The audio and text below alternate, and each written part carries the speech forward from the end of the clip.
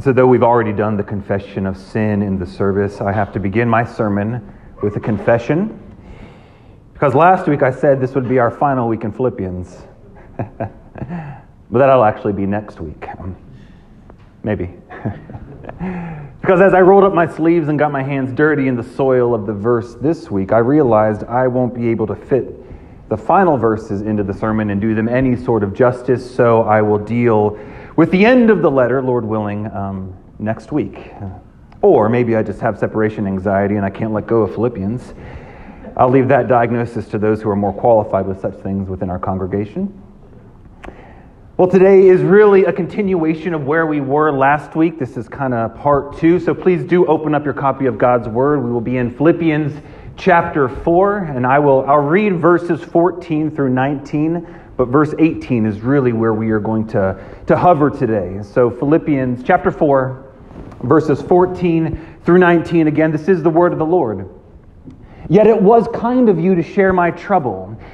And you Philippians yourselves know that in the beginning of the gospel, when I left Macedonia, no church entered into partnership with me in giving and receiving, except you only. Even in Thessalonica, you sent me help for my needs once and again. Not that I seek the gift, but I seek the fruit that increases to your credit. I have received full payment and more. I'm well supplied.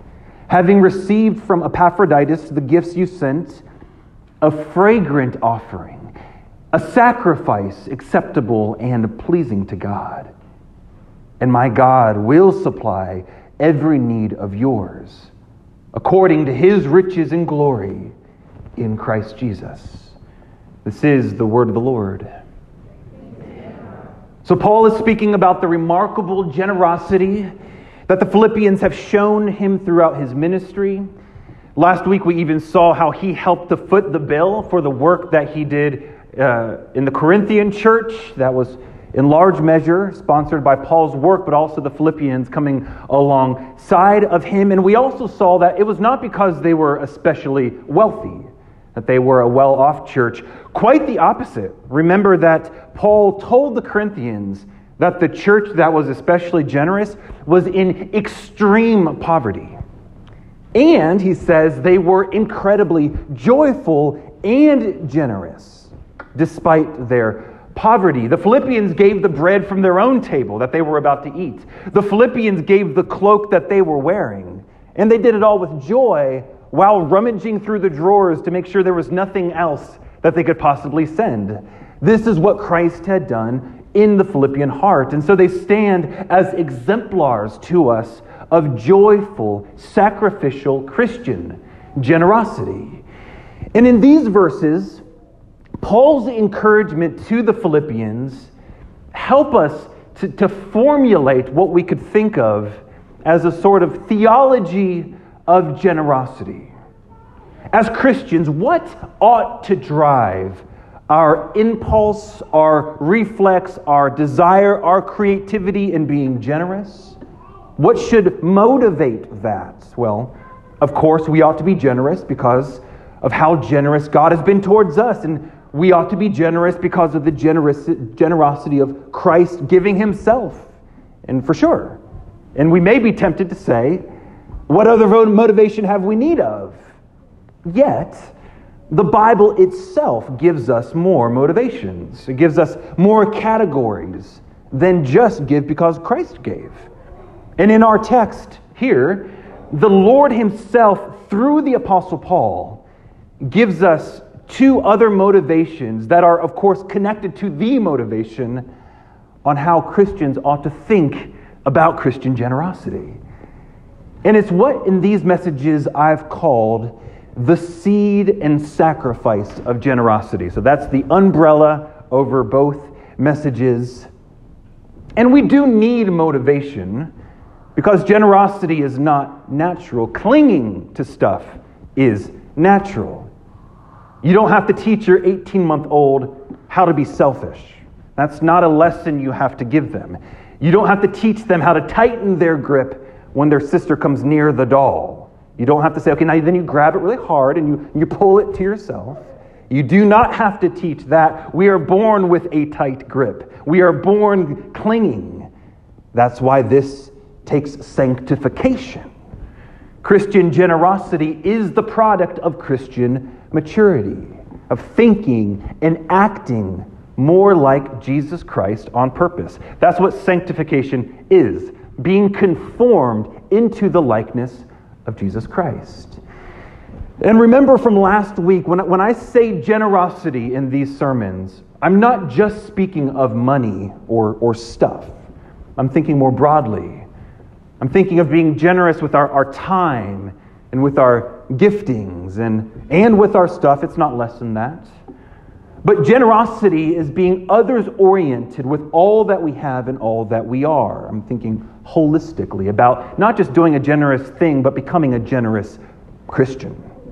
Last week we looked at the motivation of understanding that Christian generosity is seed that we sow. We saw that in verse 17. He says, not that I seek the gift, but I seek the fruit that increases to your credit. So Pastor Paul said, what really excites me about your generosity towards me is not what I got out of it, but what you'll get out of it.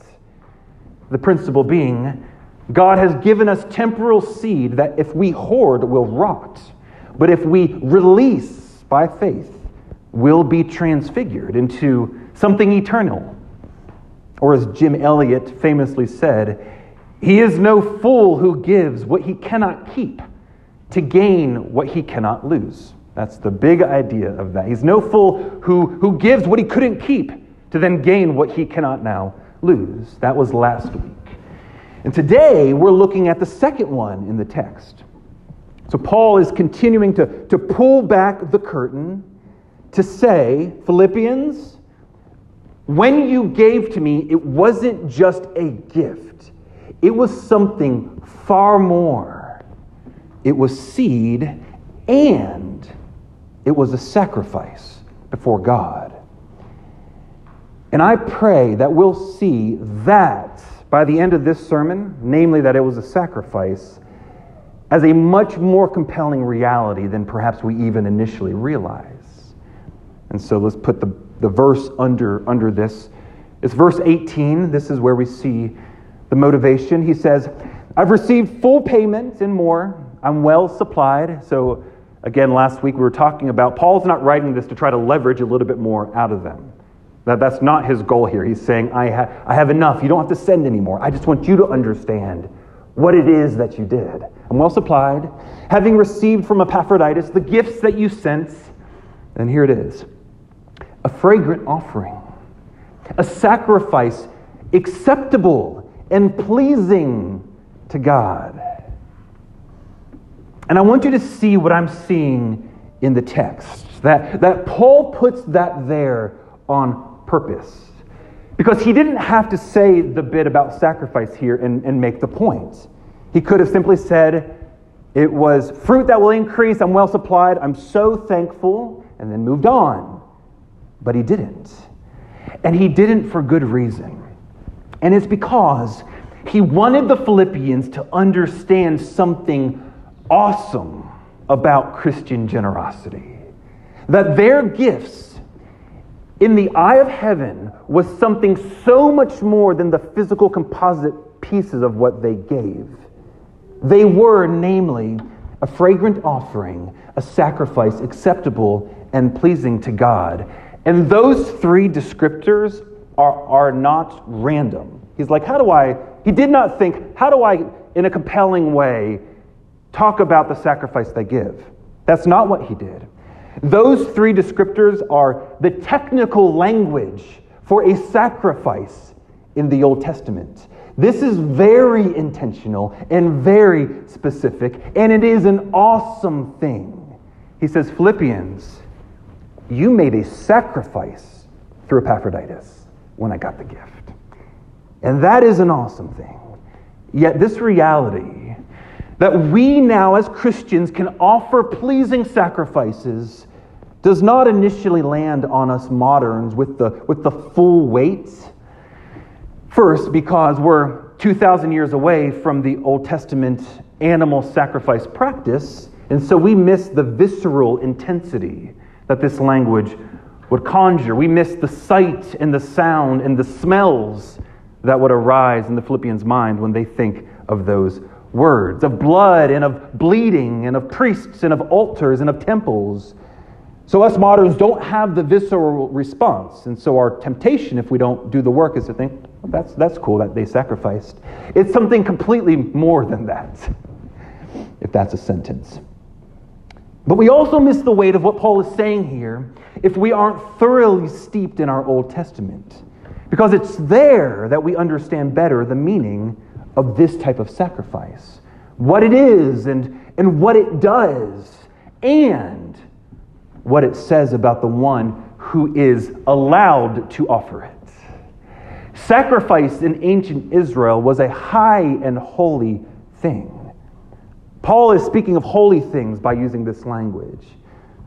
But our understanding of the concept of sacrifice, perhaps, in the modern church is sometimes condensed down to, there was a bunch of it in the Old Testament, then Christ came and fulfilled it, and that's kind of what sacrifice is, which is certainly and gloriously true, but that statement is far from the full picture. That exact phrase, a fragrant offering, that Greek word that he uses, is used all throughout the Septuagint, which is the Greek translation of the Old Testament. So he's using the exact phrase there that's peppered all throughout the Septuagint. And so he's drawing from a deep well here. The idea of sacrifice is not just a museum piece in the church that is now outdated. It's not just a mere metaphor. Paul didn't say the gifts that Epaphroditus brought were like a fragrant offering and like a sacrifice that would be acceptable and pleasing. He says they were now, that God received them as such. So sacrifice is still a very real part of our lives as Christians. Of course, we no longer sacrifice animals or grains or make libations, but we still do, according to this text and others, offer very real sacrifices to the Lord, whether we realize it or not. And the Apostle Paul wanted them to realize it. He's instructing them. Yes, they look different now in Christ, but our sacrifices are not any less real in God's eyes. And the New Testament often still uses the language of sacrifice when speaking of Christian worship. For instance, consider Hebrews chapter 13, verses 15 through 16. The author writes this: "Through Christ, then, let us continually offer up a sacrifice of praise to God. That is the fruits of lips that acknowledge his name. And do not neglect to do good and to share what you have, for such sacrifices are pleasing to God." So in that text alone, we have two, what we could call new covenant sacrifices. A sacrifice of praise, which we'll talk more about in our series on covenant renewal worship. What are we doing in our time together? And we'll see we're offering sacrifices. But also the sacrifice of generosity, like we have in our text today. And again, and I want you to see this. This language is not just a metaphor. It is tapping into deep realities that give immense dimension and motivation to our generosity as Christians. And so that's what I want us to consider in the remainder of our time. What's so awesome about the reality that our generosity is a sacrifice before God? When the Philippians read that and they were astonished, why would they have been astonished? What is so profound about that? And I have two main insights for us. The first one has to do with what this says about our status, our identity, or our office in Christ, and it's this: sacrifice is a privilege reserved for priests. Sacrifice is a privilege reserved for priests. In the Old Testament, God established the priesthood, namely Aaron and his sons in Leviticus 8, and they were the ones whom Yahweh allowed to offer sacrifices on behalf of the people, to make atonement for the congregation. Sacrifice was the way that sinful people could dwell with the holy God. And you could not just come into the presence of God whenever you wanted. There was a sacrificial ritual required. And this was a solemn privilege and responsibility reserved for the priests only. So it's not like you could even say, I want to go see God, so I'll just bring a sacrifice whenever I want. That's not how it worked. You had to go through the priests. And even they had to do it in the exact way Yahweh commanded. This was a big deal. And there are several instances in Scripture where we see unauthorized or unacceptable sacrifices being offered. And so it helps us understand the weightiness of this reality. For instance, in Leviticus 10, Aaron's sons, Nadab and Abihu, who were priests, so they were allowed to offer sacrifice, they offered what some translations call strange fire. It was an unauthorized sacrifice. And the Lord struck them dead immediately at the altar after they did that.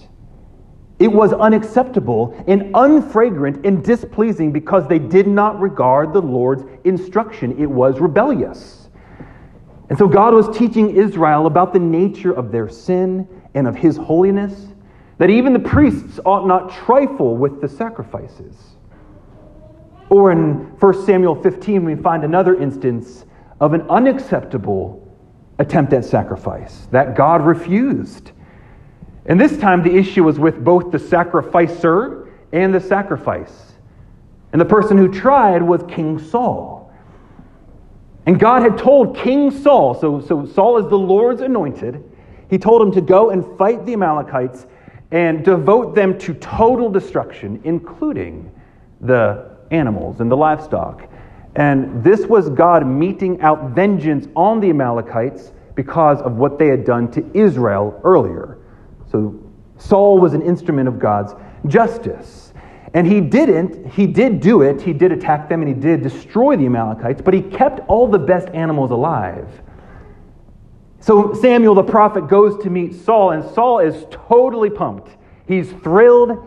He says, I did everything that Yahweh required of me. I nailed it. And Samuel says, well, then what in the world is that bleating I hear in the background?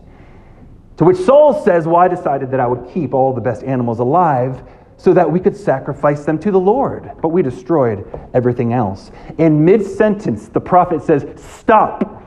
It's actually quite abrupt in the text. Stop talking right now. You were not to do that. You do not sacrifice on your own terms. It doesn't matter how noble your intentions were. You are the king, not a priest, and that was cavalier and disobedient. Even King Saul couldn't saunter in and offer a sacrifice. And that's 1 Samuel 15. Because of that, the Lord rejects Saul, and the next chapter is when David is anointed. And so this was a big deal. Not even the king, not even the anointed one could offer Yahweh a pleasing sacrifice. This was a privilege given to the priests. They were the ones who had altar access by grace. They were the only ones who could deal directly and immediately with God by grace. And yet, in our text today, Paul, knowing the Old Testament backwards and forwards, under the inspiration of God Almighty, tells them, those gifts you sent, they were a fragrant offering now. Not like, they were an acceptable and pleasing sacrifice to God. So the question we must ask is, how could this be? Does this mean that God lowered the standard of those who could offer sacrifice? Not at all. It reveals how Jesus Christ has elevated our status to that of priests. That when Christ declared from the cross that it is finished, the veil was torn. And which veil was that? It was the veil into the Holy of Holies. Through Christ, our great high priest, we now have direct access to the Father because we have been sanctified once for all through his blood, which means we are all now in the priesthood. This is the glorious doctrine that the Reformers called the priesthood of all believers. There's not just professional Christians and then the laity. They said, no, we are all priests unto our God. And we are all now allowed, indeed called, to give sacrifice. And because of Christ, they are perfectly fragrant and perfectly pleasing. And this is a big deal. Just ask Nadab and Abihu. So much so that when the heavenly host realized what Jesus Christ accomplished, a feat as astonishing as not just saving a rebellious people, but the office that he gave them, listen to their response. And again, even like we said in our confession of sin, obviously these are tying together. I want you to understand here that the angels are responding to what they realize Christ did for you, not for themselves. They're holy. They weren't ransomed. And so they're watching, oh, this is what Christ did for them. And this was the response. Revelation 5, 9 and 10. Then they sang a new song, saying, "Worthy are you to take the scroll and to open its seals. For you were slain, and by your blood you ransomed people for God from every tribe and every language and people and nation. And you have made them a kingdom and priests to our God. And they shall reign on the earth." So Christ's blood did far more than just ransom us, which is astonishing on its own right. But he did more.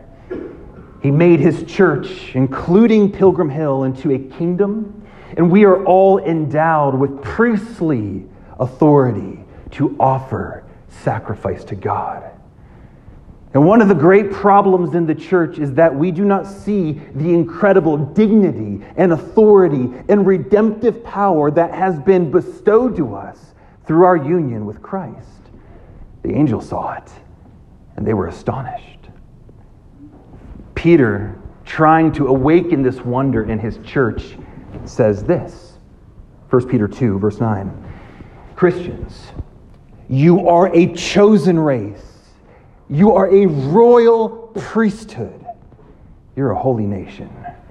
You are a people for his own possession, that you may now proclaim the excellencies of him who called you out of darkness and into his marvelous light." So how could the Philippians send an acceptable sacrifice? Because they're priests now. And how could Epaphroditus deliver this sacrifice? Because he's a priest now. They, like the sacrifices of old, though different, now ascend up to the Father, and it is a pleasing aroma to him. And this is not just a cute Christian thought. This is a dignity and a privilege of cosmic proportion. This is a reality that made the angels shudder in awe when they realized it. So let's think of this when we give of ourselves and of our stuff in the name of Jesus Christ. Let's see the smoke ascending up into the throne room and marvel that in Christ we're priests who have just now made a pleasing sacrifice to the Lord. And so what's the big deal that our generosity is spoken of here as sacrifice in the technical sense? First, we just saw that it is a privilege that was reserved for priests. And it still is reserved for priests. But we're all priests now. We all have immediate access to the Father. And then number 2, sacrifice is an aroma that God responds to. A privilege reserved for priests and an aroma that God responds to. Paul says that the gifts they sent were a fragrant aroma. So the picture is of the scent of a burnt offering ascending into the throne room. And God smells it and he loves it, but he doesn't just smell it. He then responds to it. One of the most clear examples we see of God responding to the pleasing aroma of a sacrifice is in Genesis 8:20, verses 20 through 22.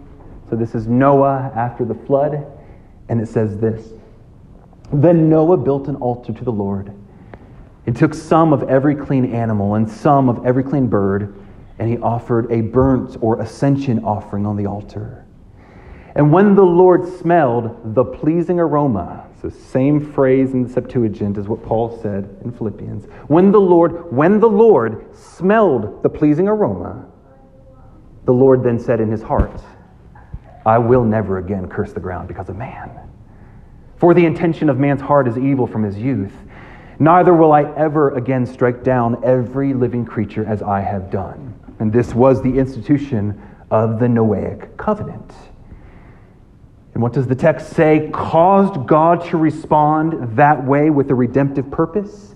Because he smelled the pleasing aroma, and then he said in his heart his intention.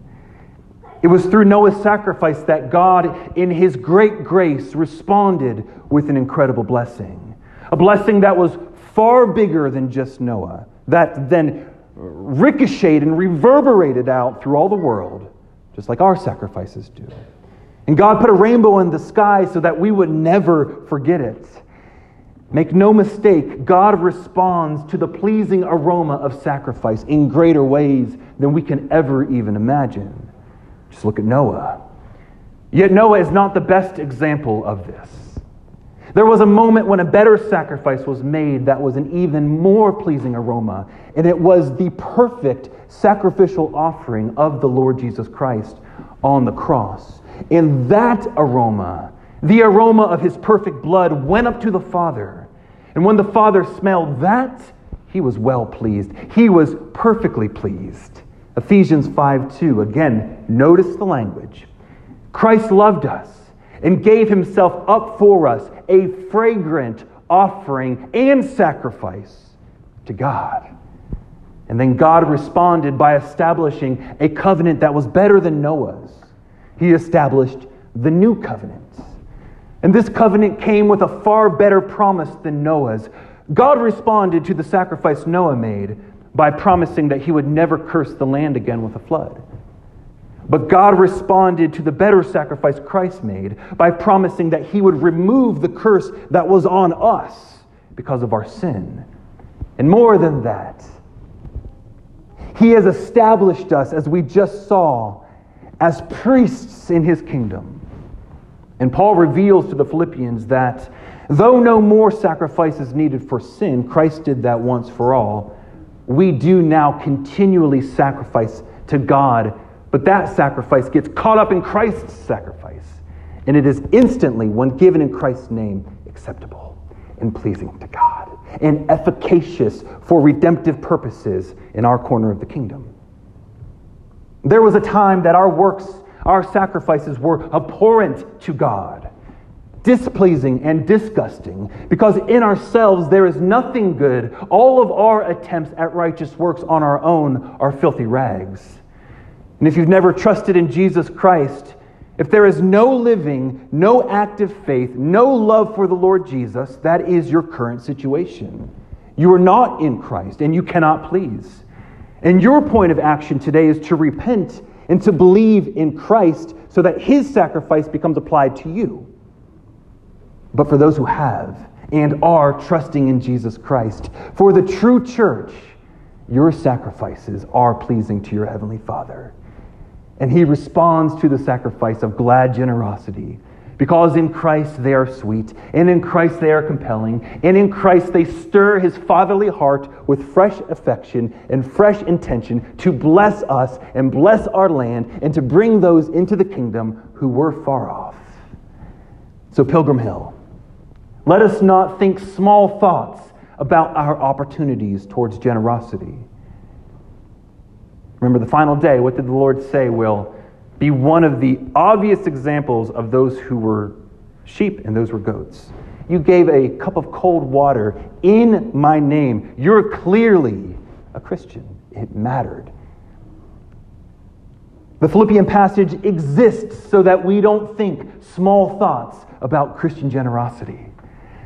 Whenever we have the opportunity to be generous with all that we are and all that we have, to live open-handedly, it is seed that grows into eternity, and it is a sacrifice that God responds to. And so, Christians, let's lift up our eyes this week and see altars abounding. There are altars all over the place if we'll be on the lookout. Children, find altars everywhere. And here's how you can tell if you're on the lookout for an altar as a Christian. Do you get excited about blessing others? Or do you get excited about getting more than others? Do you race to the front of the line? Or are you eager to let others ahead of you? And children, I'm talking to you now. How do you respond when your parents ask for help with a chore? Eager and cheerful, or annoyed and disrespectful? That was an altar moment. Will you give of yourself freely or be forced? The first is a pleasing and acceptable sacrifice. The second one, that is a stench in his nostrils. So children, be on the lookout for altars, because you too are priests unto our God. And adults, there are altars everywhere. Through helping with a specific financial need that you know about in a family, through opening up your home in hospitality and all the work that comes with that, through helping your neighbor with a project that they're working on, through 1,000 other creative opportunities the Lord gives to be generous. There are altars everywhere when we look to live open-handedly on purpose. In Christ, we are priests. And so I'm saying, let's be so on purpose. And as I said last week, in conclusion, my main goal in these two messages was not to put one specific opportunity before us. So there's not a funnel here to say, now let's all do that. That's not wrong to do. That's just not my purpose. Rather, I wanted us to collectively marvel at what Christian generosity is, and then let that sanctify us so that we are becoming an even more generous people. But with that being said, one of my desires for us as a congregation, as we enter into year 2 of a people having established a bit of a core, is to find, we could call it a communal altar in our land, a place that we can purposely pour ourselves into consistently as a church. So I desire that for us. And so if you have something that your heart is inflamed about, where we can minister, maybe monthly, or it would just be that place where if we stopped existing, they would really be bummed about. I long for that. So let's be praying about that. And if you have an idea, let me know, and we will certainly talk about it. Let's be watchful and prayerful that we may be a blessing to our city as priests on behalf of the Lord Jesus Christ. And God will be pleased, and He will expand His kingdom. He has promised to do so. He will surely do it. Let us pray. Our Lord and our God, we marvel at these things. We long to be as astonished as the angels at what Christ has accomplished for us, but we confess that we are often distracted or unmoved. And so, Holy Spirit, I pray that you would pull back the veil a little more, and that we could behold just how glorious the gospel is, just how rich your loving kindness is, just how thorough your salvation is towards us. And I do pray, Lord, as a congregation, that we would be a city on a hill that pours out blessings into our communities, into our families, into our schools, into the businesses in the area. And I do pray, Lord, that you would open up a specific place that we could minister to on behalf of Christ as priests. And now we would pray the way the Lord Jesus taught us to pray, saying, Our Father, who art in heaven, hallowed be thy name. Thy kingdom come, thy will be done on earth as it is in heaven. Give us this day our daily bread, and forgive us our trespasses as we forgive those who have trespassed against us. And lead us not into temptation, but deliver us from evil. For thine is the kingdom and the power and the glory forever and ever. And amen.